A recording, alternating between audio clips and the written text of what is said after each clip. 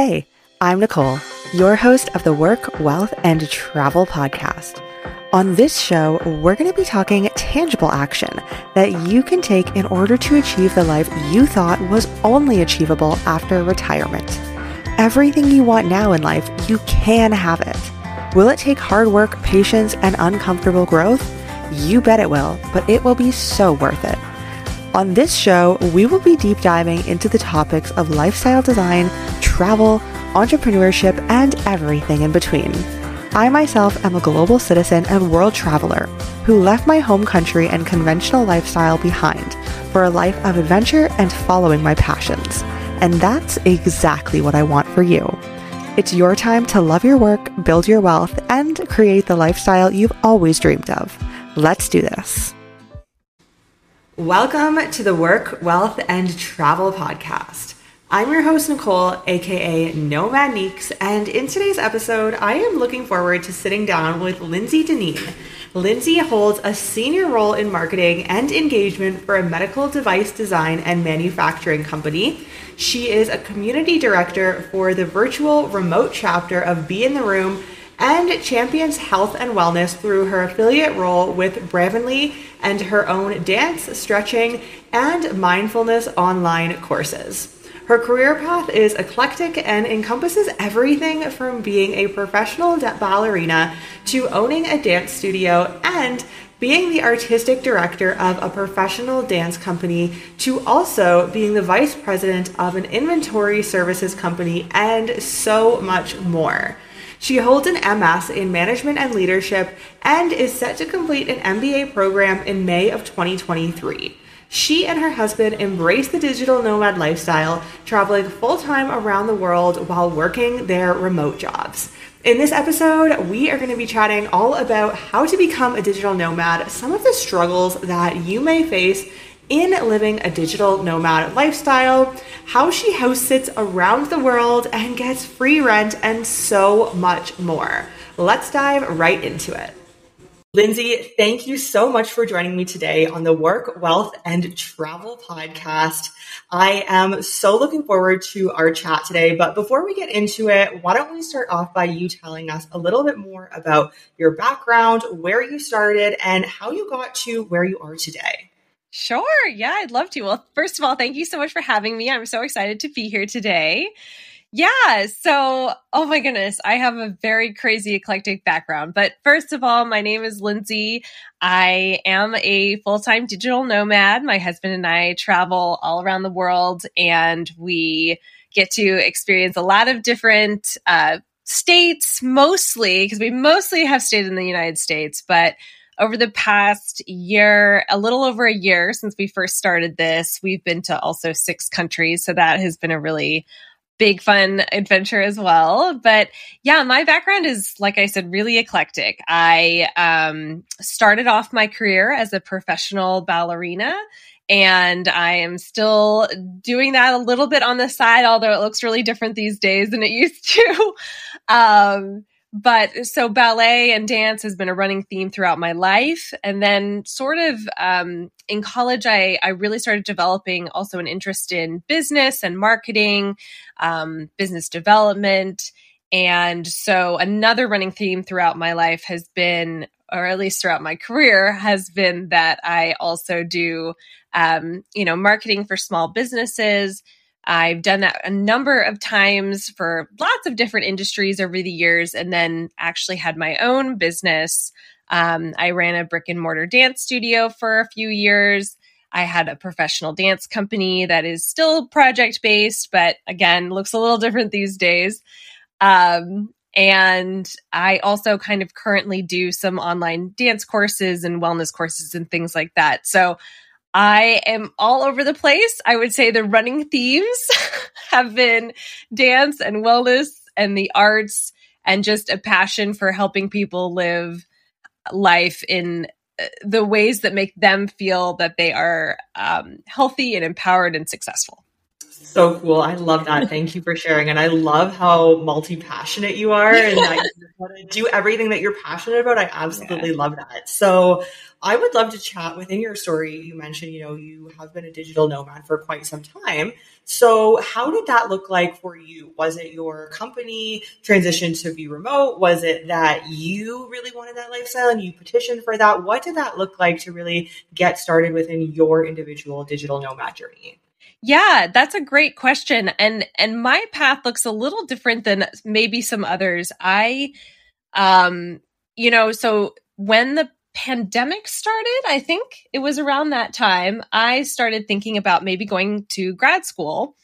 And I thought that the opportunities that I was interested in were out of state. So I started realizing in general, and we were in Kansas City, for me, for 10 and a half years, for my husband, his whole life.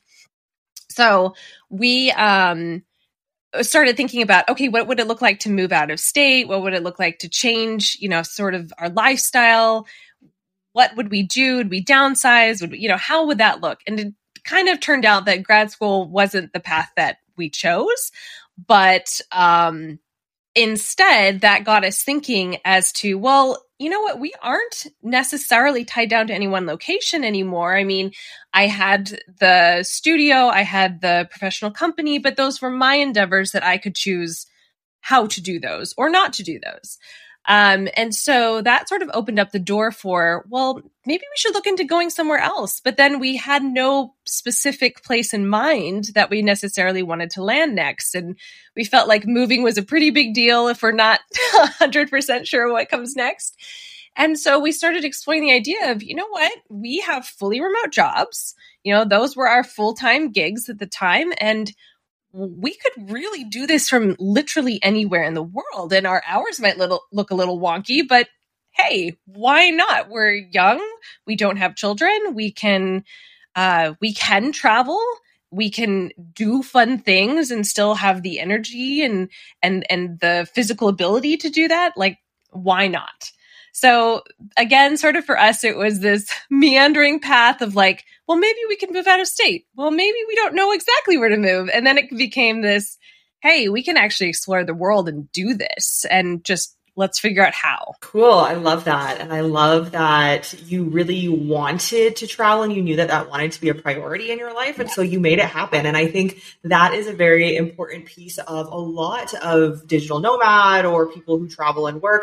Part of their journey is that a lot of the times it doesn't just fall into your lap. I mean, of course, there are times when it does, but a lot of the times it doesn't. You have to really make it work for you. And you have to know this is a lifestyle that I want, that I'm going to be motivated. It's not just sitting at the beach with your laptop all the time. I actually hate sitting at the beach because of the sand with my laptop. Yeah, digital nomads know the struggle. Yeah. But yeah, so I think that's very commendable that you knew what you wanted. And so you went and you made that work. Now, I'm curious, within you mentioning that you had some brick and mortar businesses in the States, how did that look for you? Did you still have those businesses when you became a digital nomad and started traveling all around the world, all around the US, or not? And if you did, how did that look? How does that work? I think that's something that a lot of people will hold them back if they want to travel, but they know that they have a physical business. And so that just won't be an option for them to travel. And that's just off the table. So how did that look for you and how did you make that work? Yeah, absolutely. So I was, interestingly enough, in a position back during when the pandemic started that I had kind of already come to the conclusion that the dance studio that I had, although I loved it and I would not trade that experience for anything in the world, but it had become a huge just drain on me. Like, I got to a point where I kind of didn't recognize myself in the mirror. I was just so exhausted. I was doing a full-time job. I was running the studio. I was running the company. And I was like, I can't do this. And like, it was just so much. So when the pandemic started, and I wouldn't wish this path on anyone, including myself, really, but when it started, it kind of became the pivot point for me to realize, like, maybe this is sort of a blessing in disguise in terms of it allowed me to shut the doors on that particular location and say, you know what, I think I'm done with that aspect. I ended up still holding lessons out of my home for a long time. I was able to start building up my online dance curriculum as well. So my courses that are online, and really just pivoted to a different format that worked really well for me and wasn't so draining. But honestly, I did private lessons all the way up through before we moved. And it was honestly, that was one of the hardest parts of moving and making that decision was, I mean, again, I knew that I was ready for the change, but at the same time, I love my students. So it was really hard to give that up. But I think, for me, I had come to the realization that, again, this was kind of my chance. This was my opportunity to do this, and I didn't want to let that go. So it is hard. It's not an easy decision. There's some very, really sad moments where, like, for instance, I had this moment I remember where I was like on the floor of the dance studio, and I was pulling screws out of the floor and just trying to like hold it together because I was upset, and I was thinking about how much less time it takes to dismantle a dream than it does to build one. And so there were definite times where it was challenging, but at the same time, I think I've learned that dreams can and do change and evolve over time.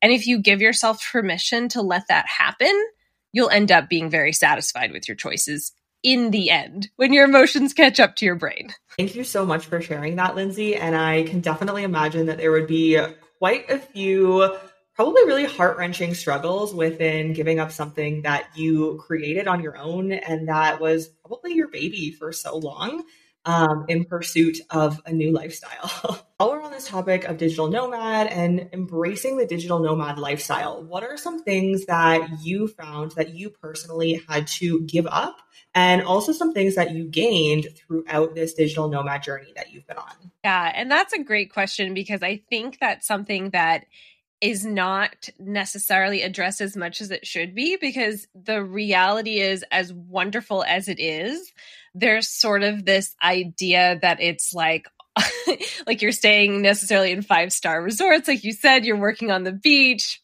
Totally unrealistic. No way. And like, just a bunch of things where it feels from an outside perspective, very, very glamorous. And there are lots of wonderful perks. Let's not downplay that. But it isn't all sunshine and rainbows. And I think that that's important to talk about too. So I think some of the things that you recognize that you're going to have to give up are, a few things. For us, it meant that we sold or gave away probably like 99% of our belongings, honestly. It was a huge endeavor. We had just sort of accumulated stuff over time, and you don't even realize the sentimental value that you place on certain things until you're trying to get rid of them. And then you're like, but my, so-and-so gave it to me one time, and like, but who cares? Like, you don't even use it. You don't look at it. So there's like a weird sentimental thing you kind of have to get over, and it is harder than you think.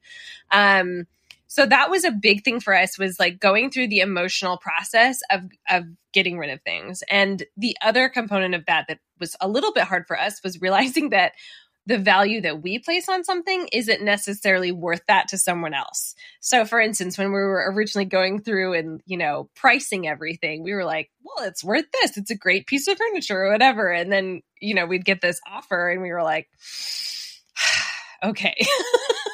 Okay, so our expectations are just different than maybe reality is, and that's okay. But we put heirloom kind of things that we definitely wanted to keep. Thankfully, my in-laws are awesome. They're storing those kinds of things at their home for us, but there's like not that much. I mean, I want to say we were kind of allotted a closet and a corner of a space of a room, and that's all we have. So it is remarkable how much physical things you have to get rid of in order to do this. But oh my gosh, one of the things that you gain is I would never go back. ever, ever, ever do I ever want to go back to the amount of stuff that I used to own, like under any circumstance, because it is so easy to accumulate. It is so easy just to like stash things up. And now one of the most freeing things that I have gained from this journey is that we can't buy stuff. Like we really can't. Like, you know, so and then what that's nice about is you go into a store and you can just have fun. You can just look around, but you don't have that mental thing going on of like, well, should I buy this? Should I buy this? No, if we're going to buy something, it's going to have to be a gift for someone else. And that's it, because we have nowhere to put it. We do not have a home. We do not have a storage facility. So there's like double, I would say that a lot of things, when you realize that you're giving them up, you gain a different element to it. And that really helps.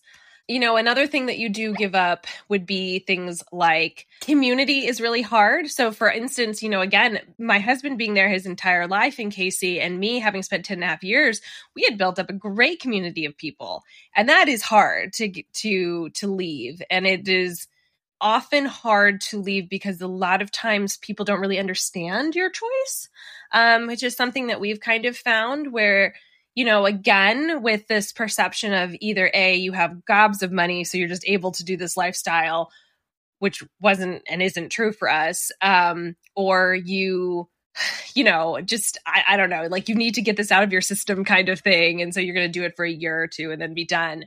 And there's just not a lot of understanding of what it really is. I'm sure you've encountered this too. And so the community aspect is odd in the fact that you don't have that physical presence of people. But at the same time, again, on the flip side, you can build a community of wonderful, like-minded people that you meet along the way. I guess maybe something to think about if anyone is interested in this is trying not to think about it in terms so much of what you lose and what you gain, but maybe more in terms of how you change and grow as a result of it. And those things are wonderful gifts, actually, in the long run, even though they're kind of hard sometimes at the beginning. That was perfectly well put. I was writing like so many notes of things that I want to talk to you about as you were saying that. Literally like my feelings, and I think probably so many other digital nomads' feelings in what you just said. That was very eloquent. So thank you. And, you know, in you saying that, well, first of all, completely agree with everything you said, but I think it's very interesting first touching on the point of community.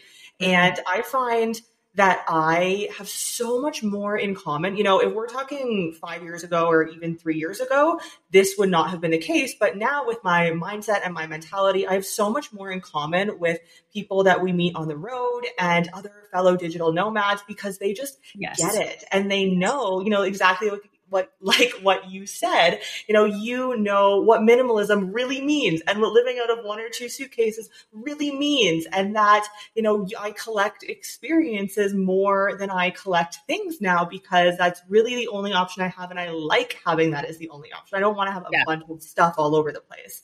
Right. But I think that, you know, a lot of people back home, I don't keep in touch with them as much anymore. And that has phased out as the years have gone on, but it's because it's such a different mindset that I now have that I align with. To be fair to that point, that is a hard thing to come to, especially if you had very cherished friendships. But I would say that it might be similar to the way a lot of us experience change throughout our lives in terms of, you know, of my childhood friends that I was super close to for a very long time, I have 3 of them that I still keep in contact with. And, you know, those, I feel so thankful and lucky for those 3, but that's it. Right. And even with college, you know, I was very, very close to those people for that time. But then after that, I keep in touch with 1, maybe 2 of them. So I think, you know, again, if you give yourself permission to change and grow, then the kinds of people that come into your life and align really well are those people who are also growing and changing and allowing that. And then it becomes kind of just. Yeah, I completely agree. And then touching on your first point that you initially said, more about the getting rid of everything. And I can only imagine, I don't know if you had like a house or an apartment, but I can only imagine having to go through essentially everything that you own and audit your entire entire life full of things.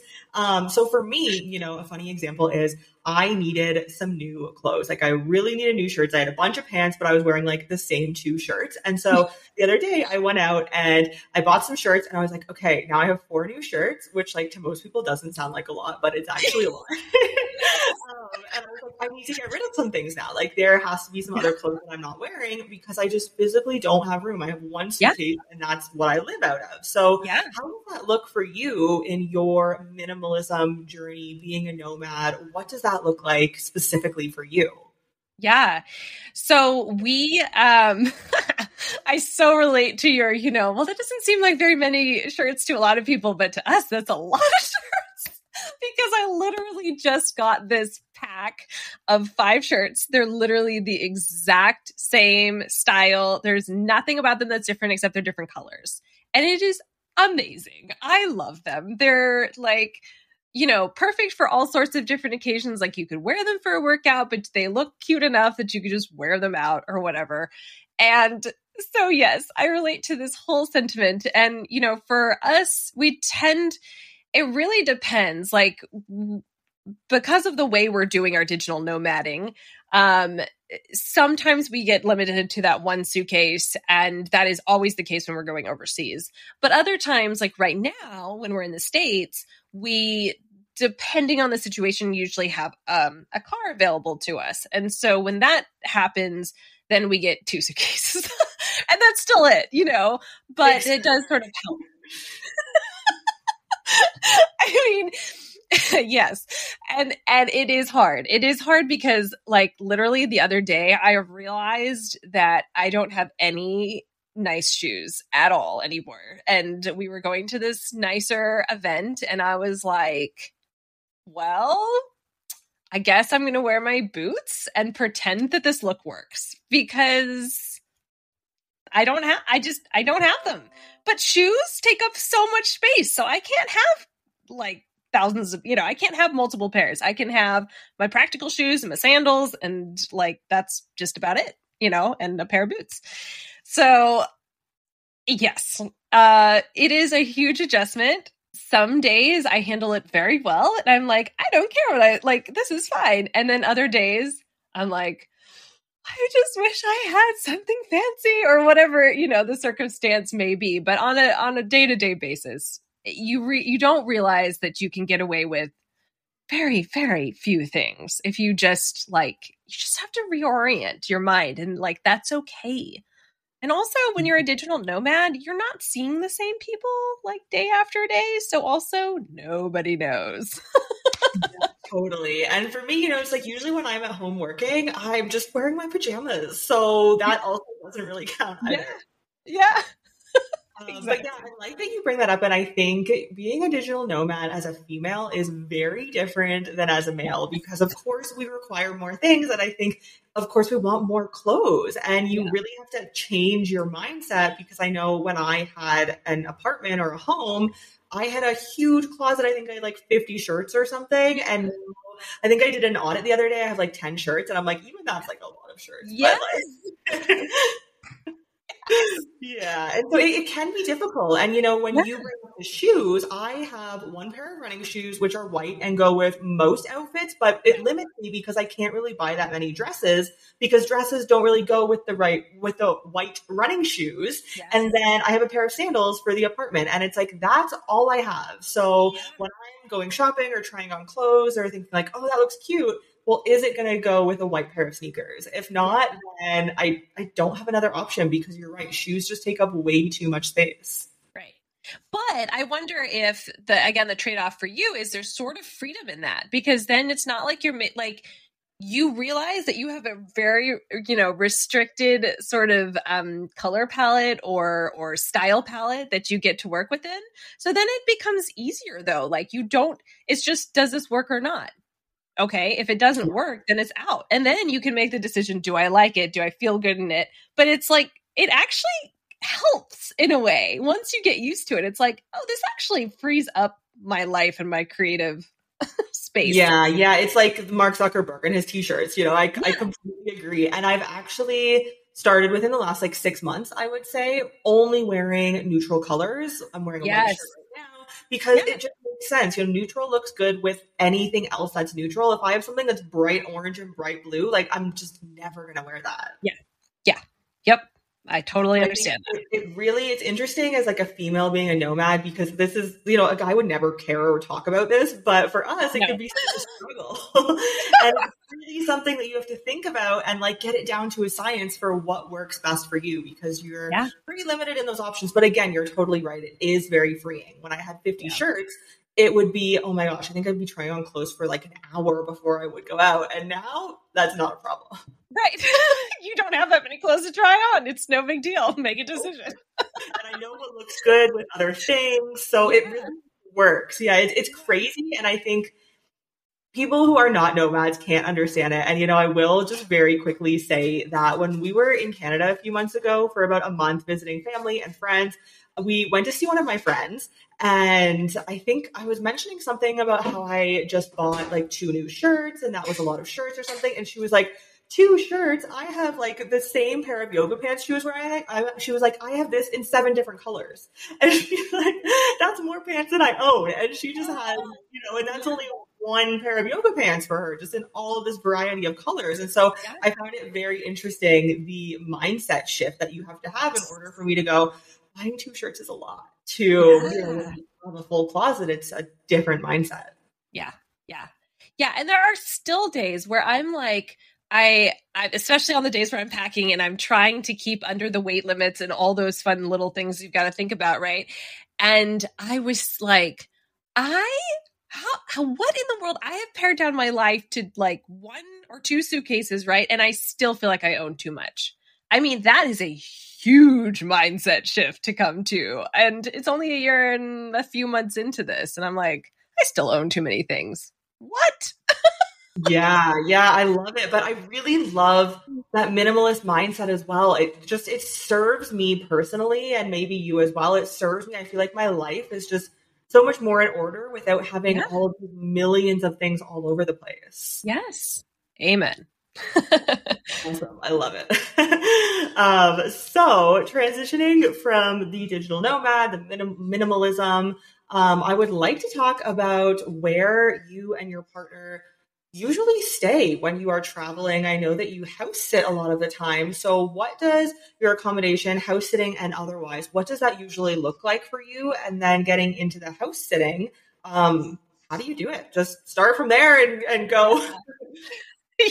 Yeah. Well, and I will say that when we first started talking about this whole lifestyle shift, we were actually planning to just do Airbnbs like the whole time. That was what we were planning for. That was what we were budgeting for. And then January of last year, I stumbled on I think it was a site that sort of helped digital nomads get started, right? And one of their suggestions was, you could do this house sitting thing. And I thought, okay, well, let me look into this. So we go through a house sitting site that's called Trusted House Sitters, and it is basically a free exchange. So we will go and take care of people's pets and homes for free in exchange for a free place to stay. So it's a really interesting sort of concept, because for us, we love animals, and frankly, I would miss animals if I didn't get to be around them as much as we do, because we had dogs and things. And so it's a wonderful fit for us. I really love that companionship, and being in people's homes that they actually live in is good for 2 reasons, more than 2 reasons. But one of them is that it's a lot different of a feel than an Airbnb, because you go and you're staying at a place that actually has a fully stocked kitchen, for instance. So, when you're trying to make meals, it's not like you have to buy all the spices that you would ever need. They probably have some of those things already. So sort of the comforts of a home that's lived in is different. So I really enjoy that aspect of it. And then the other aspect of it that's really nice is sort of the social component of when we're staying in, again, somebody's lived in home. So we already sort of have built in a feeling of being a part of a neighborhood and like a local community, a little bit more so than being in an Airbnb, where you sort of end up feeling a little bit touristy, even if you're there for an extended period of time. So it's really fun because a lot of times we'll get to meet the neighbors. We'll get to, especially, when we're walking the dogs or whatever, we'll kind of get to know even some like extended family. Like last year we were in Scotland over Easter, and our host family, after they had come back, I think the day before. And then they let us spend Easter with their extended family. And it was just one of my fondest memories of an Easter ever. And it was just because we had this opportunity to connect with these wonderful people. And so I think house sitting has been just this unexpected, really enjoyable way of doing it. And so we plan out months and months in advance. Like we are fully booked throughout this year already. Starting to look at next year, in the future and stuff. And so it's just a lot of fun. And we stay, like I said, mostly in the States, but, last year we did a bunch of house sits in the UK, which was really fun. And then we did a couple house sits in Berlin, which was also awesome. So the wonderful thing about that particular site is that there are literally opportunities all around the world. So if it fits in with your schedule and you're not, and you're comfortable staying in somebody's home and taking care of pets, it is so great. It is so much fun. That's so cool. What a fun way to live life and to experience a local place, and then also to not pay rent. Like, that's awesome. And to be around animals. I do miss animals. So I'm curious, have you ever had any bad experiences within trusted house sitters or house sitting? Yes. The short answer is unfortunately yes. But I will caveat that with the vast majority of everything we've experienced has been phenomenal. Most of the time people, they obviously care a lot. They care enough about their pets that they want them to stay home. They want someone to be with them in their home so they're not having to go to like a kennel or whatever. So I will say that for the most part, 100% we've had really wonderful experiences. We have had a couple experiences where the pictures that the homeowner posted probably were taken at the very beginning of maybe when they moved in and do not reflect the current state of the house. So sometimes that has looked like excessive clutter to a point of bordering on hoarding kind of activities, or just general messiness. And sometimes that has looked like they may not have cleaned in a very long time. So there have been not many, but there have been a couple experiences where they have been very difficult because, and again, everybody is different in sort of their tolerance of mess and clutter and cleanly, levels of cleanliness. So I want to caveat that maybe certain things wouldn't bother others.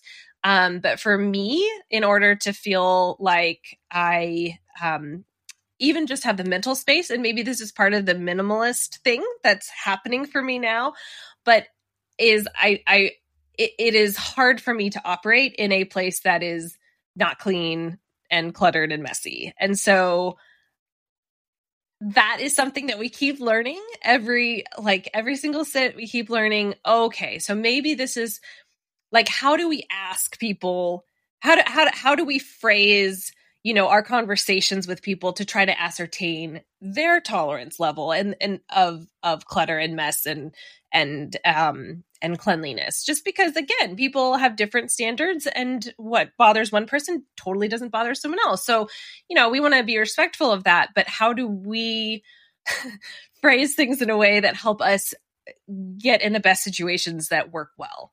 So I will say that, yeah, there have been a couple that have been difficult, but again, overall, vast majority, so great. It's not like, yeah. Uh-huh. Nothing's been bad enough where we're like, we can never do this again. Yeah, that's good. So what do you do? Is there support within the platform, or what do you do when something is not as you expected? That is a great question.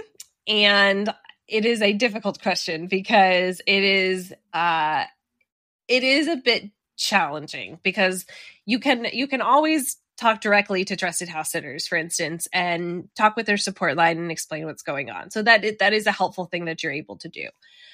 But at the same time, it can be tricky because when those situations have happened for us, we have not wanted to back out of our commitment because there are animals at stake here. Like, this is like actual live, wonderful creatures that this is not their fault, right? So it's a tricky situation. I have talked to other house sitters who, depending on the level of difficulty with the situation, they may just cancel. I just personally feel that it would have to be like a level of bad that we haven't experienced yet to do that. It was, so one particular instance was really, really difficult, like very, very, very difficult. But at the same time, it was a short amount of time. It was less than a week. So we kind of felt like, okay, well, let's just tolerate it and be done. There's a rating system on trusted house sitters too, where that's sort of a double-edged sword. Like, they can rate us, we can rate them. And so learning how to diplomatically address concerns for the fairness of future house sitters who are evaluating this is a challenge. And I would say sometimes the best way you can do that is something I learned with even owning my own businesses, and you get reviews that you're like, so you have to learn how to sort of diplomatically handle it. And I think a bunch of things that you can do is talk about it in terms of the expectations that were placed did not meet reality. And so you can talk about it very factually and a very high level without getting into the feeling component of it. And that does help. So there are ways to deal with it, and I'm sure everyone handles it a little differently. It's hard to know what to do. I'll just be frank.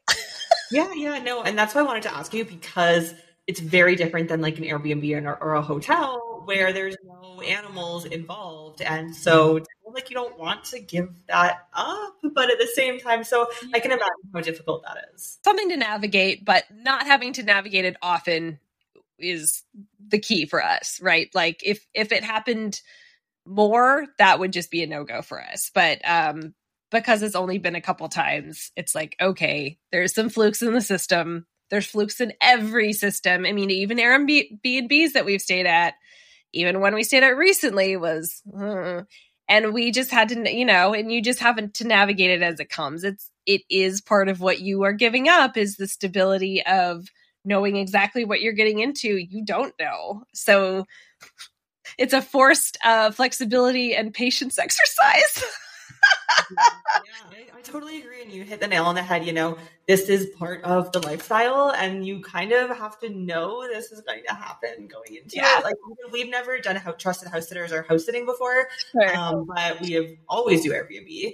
And there's quite a few Airbnbs that we've been in that haven't, looked like the pictures, or the internet speed is just like, you can't get anything done, which is a no-go. So yeah, there are always those difficulties, and that kind of just comes along with not having a set place to live. So wrapping things up, but before we do, I want to know, what tips would you give somebody who is looking to house sit, to get on the Trusted House Sitters platform? Is it too oversaturated right now? What is your advice? What would your tips be? Sure. There are way more opportunities than there are house sitters. So it is not oversaturated, especially if you're willing to travel and you don't necessarily have like a very specific ideas in mind of where you want to go. There's opportunities, like I said, literally all over the world. So if you're of the mindset that you can stay open and be just like, hey, sure, I've never been to Columbus, Ohio, for instance. That happened last year. And we were like, I don't know anything about Columbus, Ohio. We'll see how it turns out. And it turned out to be one of our favorite cities that we'd been to. So I think being open to just exploring new places is a great way to go about it. I think, there's lots and lots of opportunity, and like I said, it's a lot of fun. And so, tips and tricks, I would say some things maybe to keep in mind would be, one thing that we've kind of learned to do as a result of the not so great experiences is when we first put in like a application is too strong of a word because it's really not that. But when you put in like a response to somebody's posting, you just share a little bit about yourself and kind of why you'd like to do the SID and, whatever other information that's relevant. And I think, one thing that's helpful to talk about that you really want to be upfront about is if you are working, that you need to say that. Like, I work from home, so I need a really strong internet connection. That's something it's really a no starter for us if we can't have that, right? So, this is another sort of like helping the expectations to be set for everybody is saying like, what are your working hours if you have that limitation? So for instance, for us, it's like, well, we have to be on the line 9 to 4 East Coast hours, whatever that means, wherever you are, that's just the way it is. So if that's going to be an issue for them because their animals have a very, very particular routine, well, you want to know that up front. So I would say the more you can give, and like, I think over communication is not a thing. I think the more that you can give so that you can all be on the same page as far as your expectations go, the better it will be. And I think that includes the current state of the house. So for instance, sure, somebody might have taken pictures, when their house was spotless because they just moved in. But one thing that we've started doing is when we have our call, we always like to have a call before we accept an opportunity. Even if we've chatted, it just feels better to like kind of get to know each other a little bit more.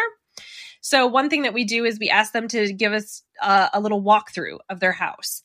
And that's really revealing because if, for instance, somebody has a little bit of clutter in their kitchen, but they address it on the call and they say, sorry, I just finished making dinner. I haven't had time to clean up yet. Then that's kind of an indication that, okay, that's not their norm.